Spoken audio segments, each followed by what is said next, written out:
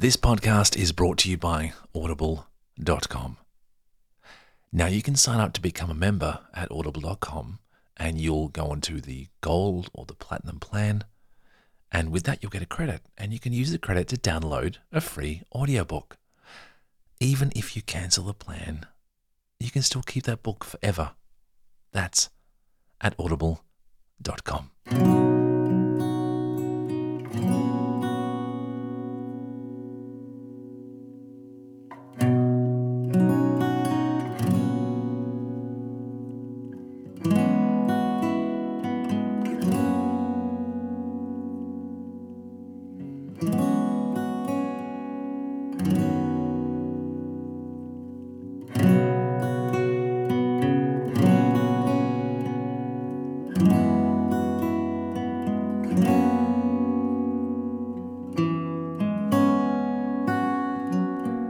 Hi, and welcome to another episode of Comfy Place. This is going to be one of those Sleep Tonic episodes where I'm just going to be talking like this the entire time. I hope that you are relaxed and you're kicking back wherever you are, in your bed, in your couch, just getting ready to, drift off to sleep. So welcome. Welcome to another episode.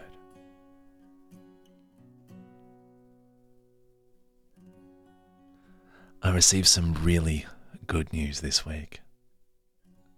I was sent a picture of, my podcast playing on the television, and it was just playing out near to the room.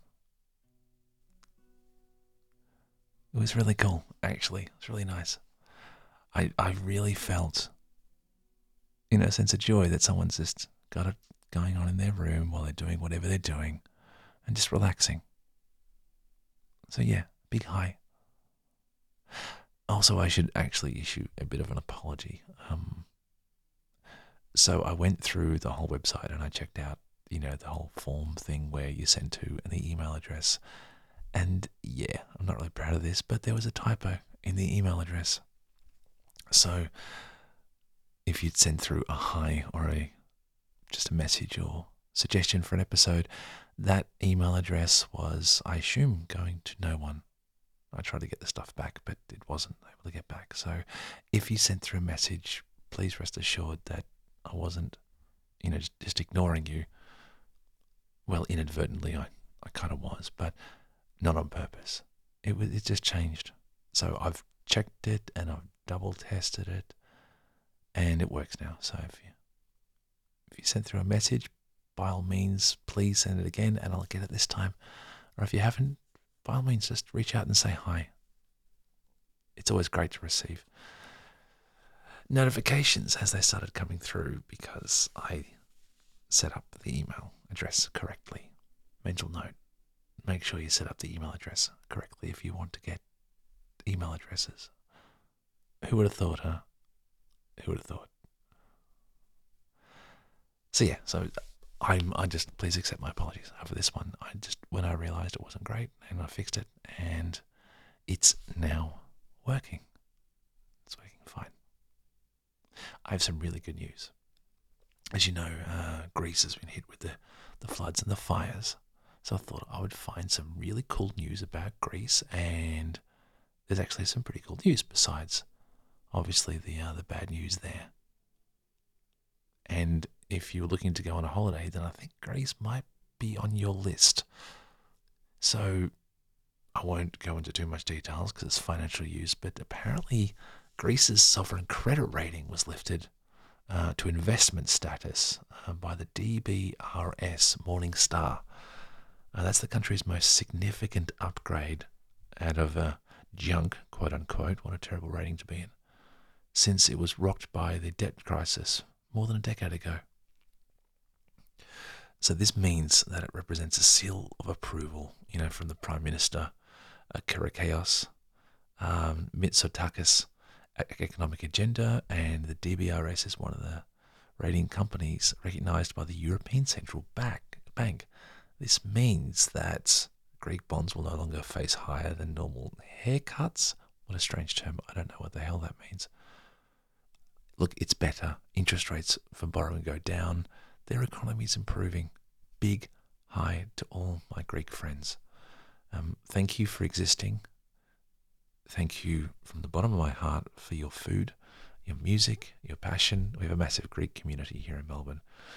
And yeah, it's awesome. It really is. So, big hi.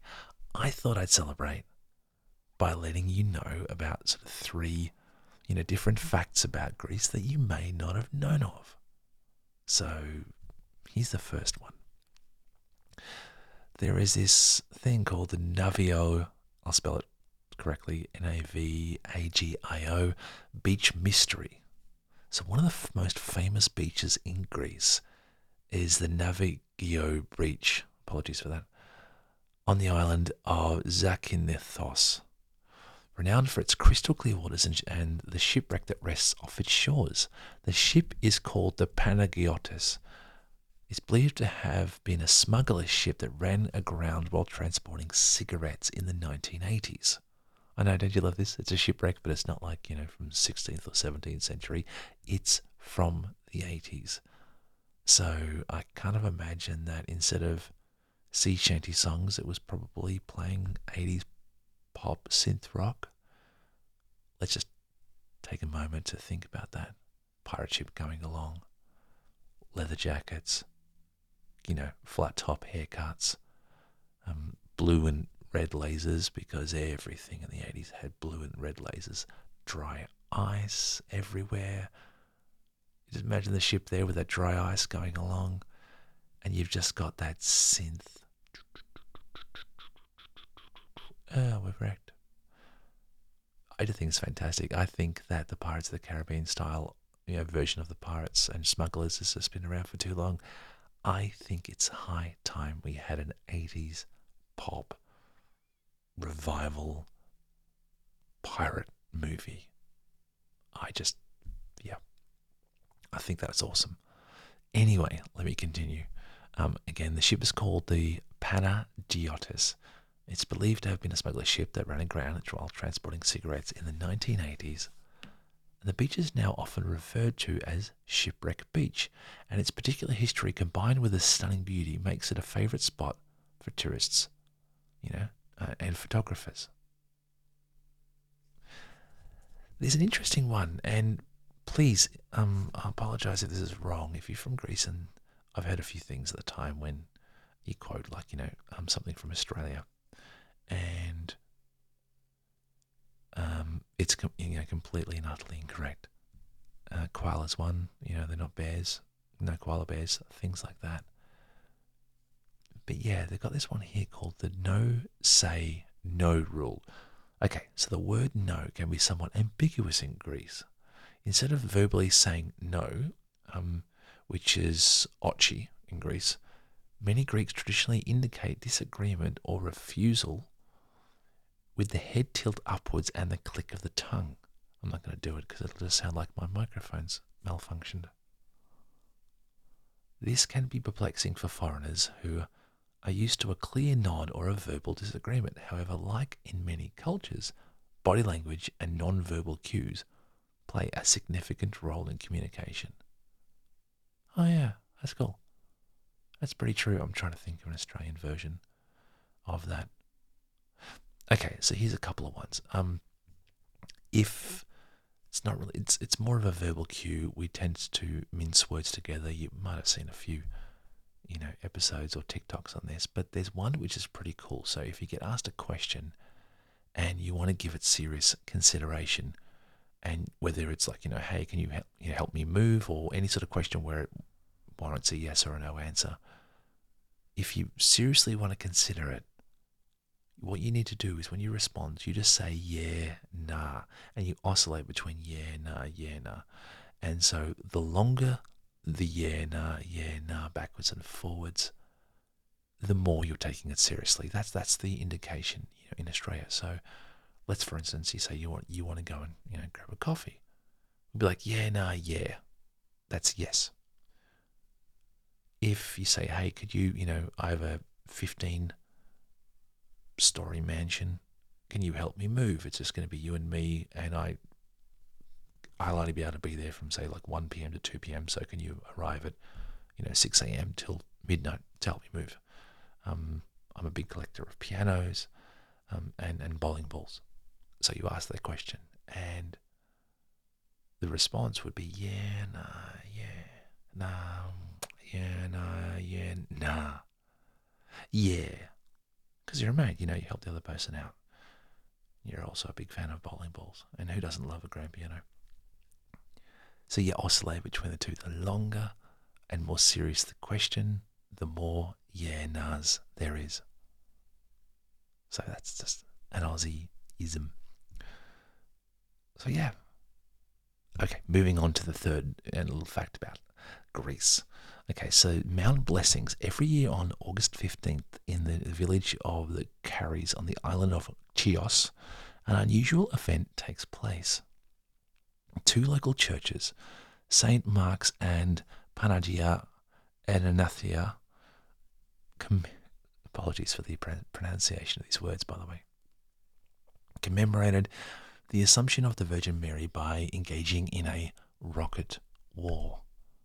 Parishioners from both churches fire homemade rockets towards each other's churches, aiming to hit the bell tower. This tradition is not entirely unique to Caries. Similar events occur in other parts of Greece, most notably the rocket war of Vorontados on Easter Sunday.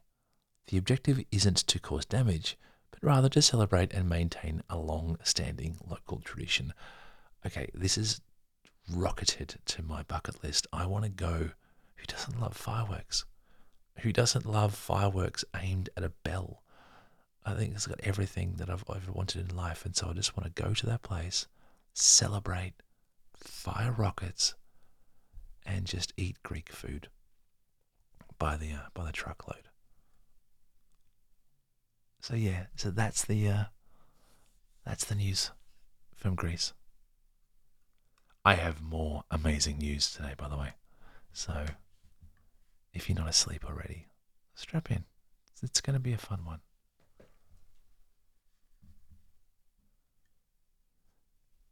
So the first hydrogen-powered plane is taking flight. Okay, so an aircraft retrofitted with hydrogen fuel cells could slash CO2 emissions from small planes and potentially pave the way for hydrogen jets, a new study shows. On this website, this is from the canarymedia.com, and the link will be in the on the website at comfyplacepodcast.com. Okay, so a potential solution to carbon-free flying is inching closer to reality. Since the start of the year, small planes equipped with hydrogen fuel cells have made their first test flights over the US, with West Coast and English countrysides.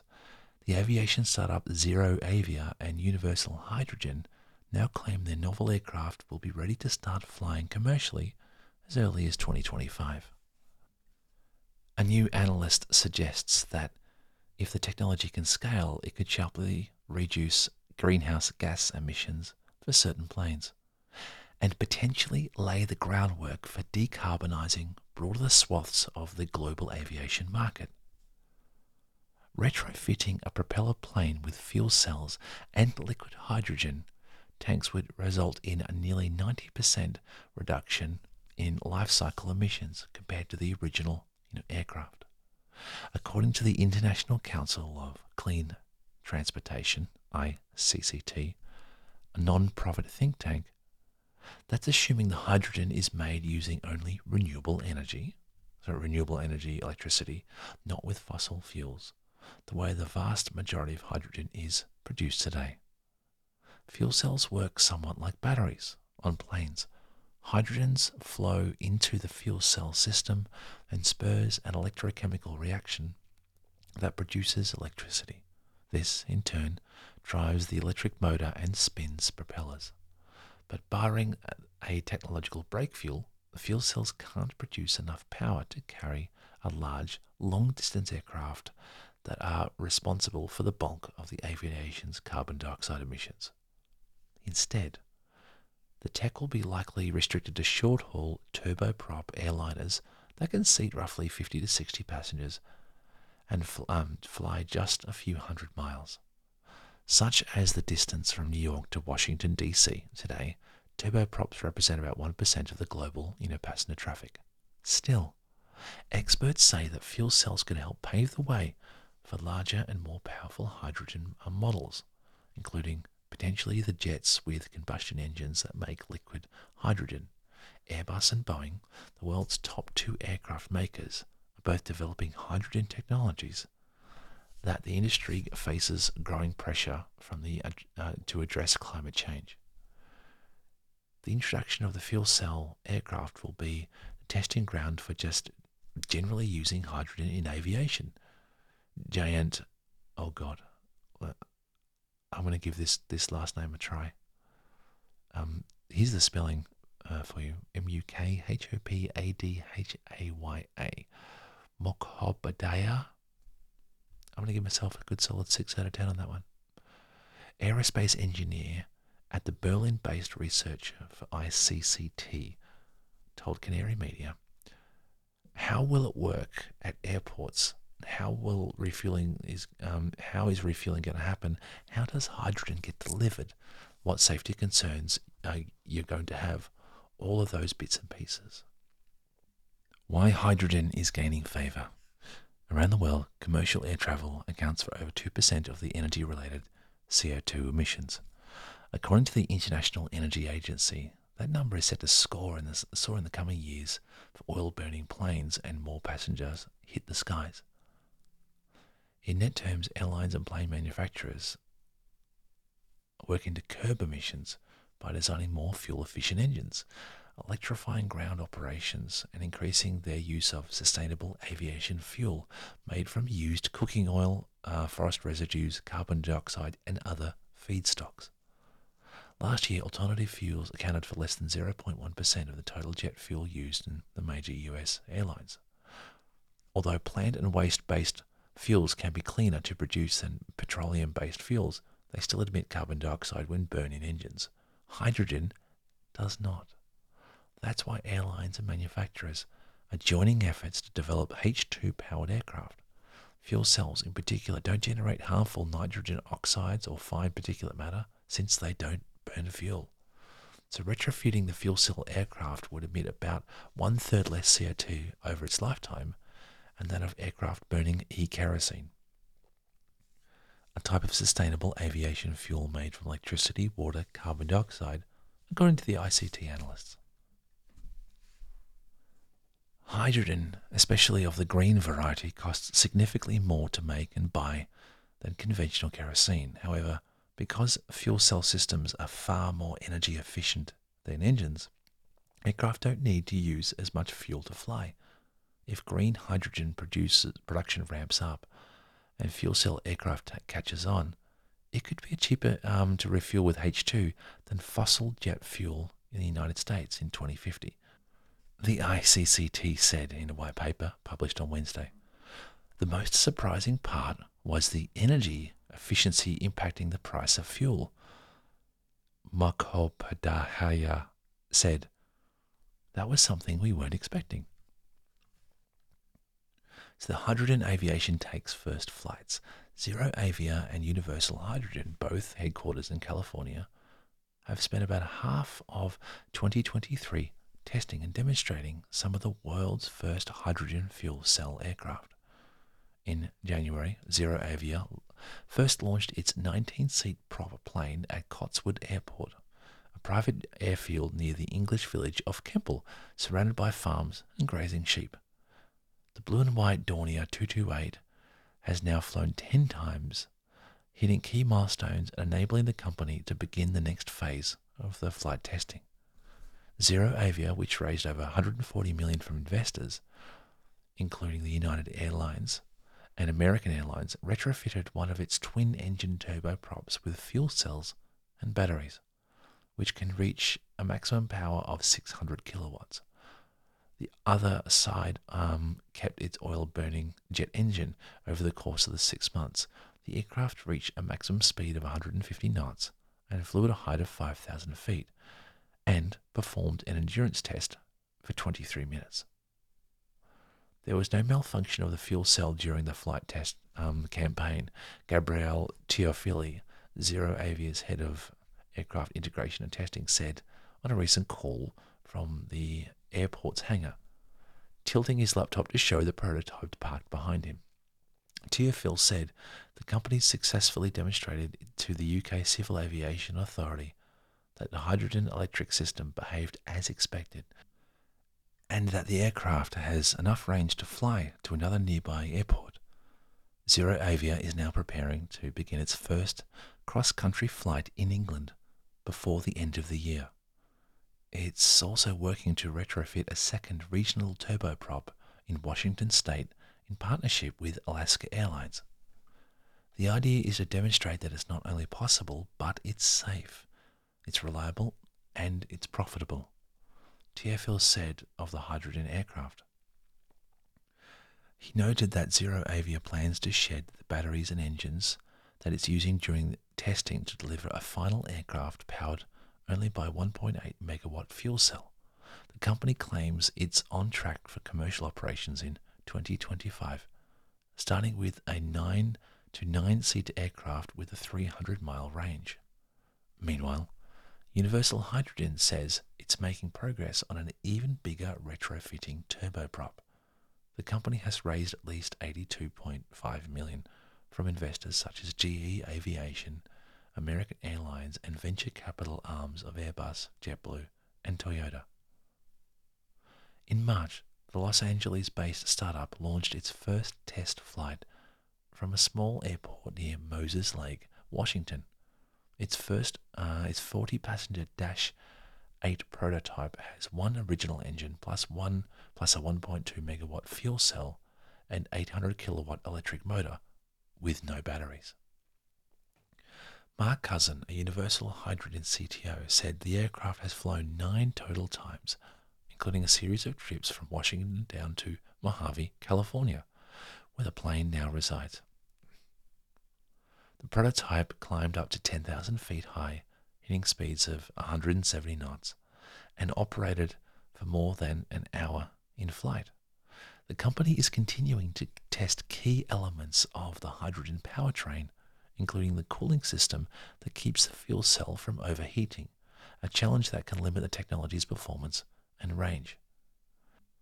Universal Hydrogen is also preparing to ground test a 2 MW powertrain on an ATR-72 turboprop, which could begin flight testing in 2025, Cousin said. The company aims to enter a hydrogen fuel aircraft into passenger service later that year or in 2026. Both Zero Avia and Universal Hydrogen are using hydrogen in its gaseous form to power fuel cells during the flight testing. Though the company plans to use liquid hydrogen eventually, the fuel is less widely available today, but it packs more energy on a volume basis than gaseous H2, which can be stored in fewer and lighter tanks on the aircraft. Along with retrofitting conversion kits, Universal Hydrogen is also developing liquid hydrogen storage capsules. The idea is to collect hydrogen from electrolyzer plants, which use water and renewable electricity to produce green hydrogen, and today remains few and far between. Trucks or trains would then transport the capsules to the airport. Cousins said the company's ultimate goal is to convince airlines and major airplane manufacturers that it's possible to develop the necessary infrastructure powering larger hydrogen-burning aircraft. Airbus, for instance, is building a demonstration engine to test hydrogen propulsion in one of its A380 jumbo jets. The real objective is to demonstrate not only that we can fly a turboprop on hydrogen, but it's also to demonstrate that hydrogen propulsion is a viable solution for short to medium range operations, he said. I probably should say at this point in time that I'm in no way sponsored by any airplane manufacturers or hydrogen manufacturers. They don't sponsor this podcast whatsoever, and I haven't been gifted any aircraft or liquid hydrogen for just talking about this This amazing article. I like this because it harkens back to the Wright brothers days where, they didn't flew very far at all. And then somewhat 60 years later, we landed on the moon. It just goes to show what happens when something's of a focus. And you've got this joint multi-company approach, not only in the aircraft industry, but also in the car industry with Toyota. And they're all joining together to put together this amazing solution that, excuse the pun, hopefully gets up. So that is a lovely bit of news about overcoming a bit of a challenge right now. And there's more challenges to come, but it's a good one. Okay, more news to come. This one you are going to love. Okay, so this takes place in New Zealand, which is a lovely place just across the pond from Australia.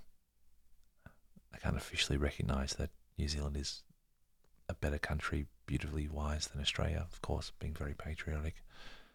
But if you've never seen, well, of course, Lord of the Rings, but just the South Island in itself, absolutely and utterly stunning. Take a trip, just look over Google Earth at or just Google, South Island or New Zealand and the mountainside. It's beautiful. It really is. Anyway, this news. So for the past 25 years, this website comes from a blog at the govt.New Zealand, and I'll link again, will be in the show notes on the website comfyplacepodcast.com.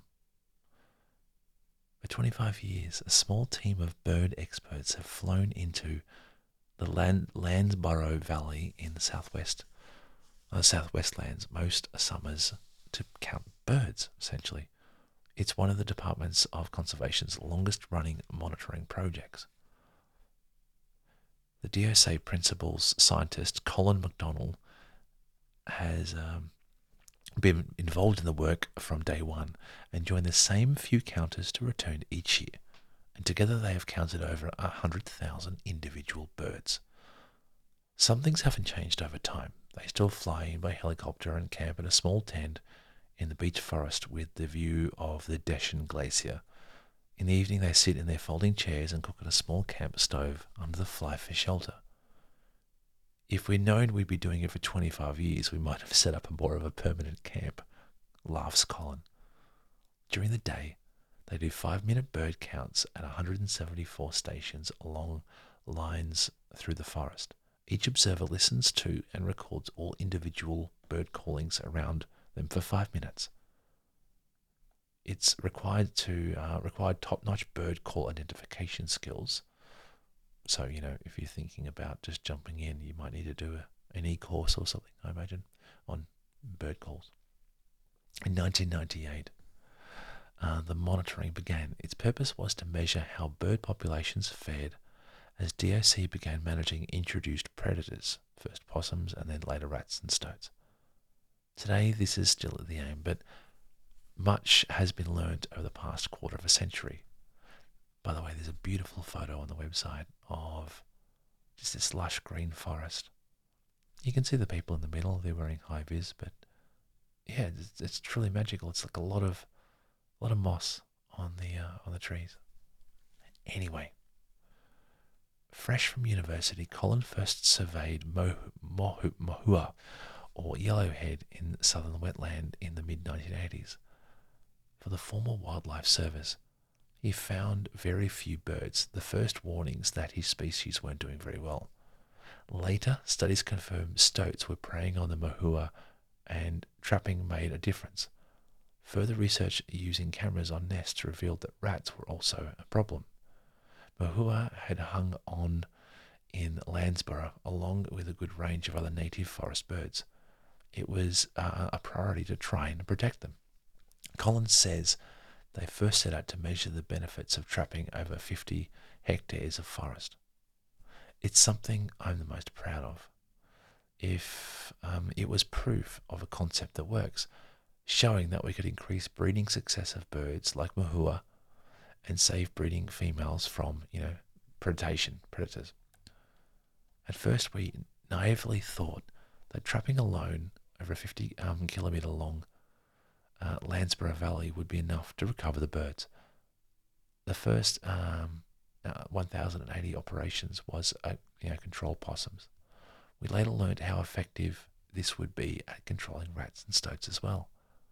We designed the bird monitoring to be repeatable and practical for such a large valley. In 174 monitoring points gives us enough data to be able to detect change in bird populations. The first year, just 14 mahua were heard. Last November, that number was 485. Mahua is now the most common bird, as it once would have been throughout the South Island forests before introduction of predators were invaded. Over this time, 7 other native bird species have also steadily increased. Oh, these names, okay. Number of bellbird, brown creepers, riflemen, strange name, grey warbler, fantails, and yellow-crowned parakeets, and kawai. 6 other native species have stayed stable or only very slowly increased. The kakake, the nigri, I'm going to spell it Ngiru, the wood pigeon, and the New Zealand falcon, and the shining cuckoo. Just 2 native birds have declined, the silver tatau and the long-tailed cuckoo, which migrated to the Pacific Islands each winter. Silver ray may have been auto-competed by larger and more aggressive honey-eaters, and the bellbirds, which may have dramatically increased. Long-tailed cuckoo rely on mahua and brown creeper to raise their young, so may have been affected by early declines in these species. They could also be impacted by conditions during their Pacific, overwintering. We just don't know for sure. In total, though, native bird life has more than doubled. And there's another stunning photo there of the white-capped mountains with the beautiful... Seriously, go to this website, check it out. It's really cool. In contrast, introduced birds such as hedge sparrow, chaffling, thrush, and blackbirds have declined. Their fortunes reversed as competition for food and space has grown. But overall, the results have been phenomenal, Colin says. It's beyond what I imagined, but not beyond what I hoped. When mahua became the most common bird in 2019, I thought, yes, we've done it. Over time, the counting has gotten more difficult with more birds and chorus of overlapping calls. What a wonderful problem to have. The results of monitoring and knowledge gains have been used to adapt the predator control program over the years.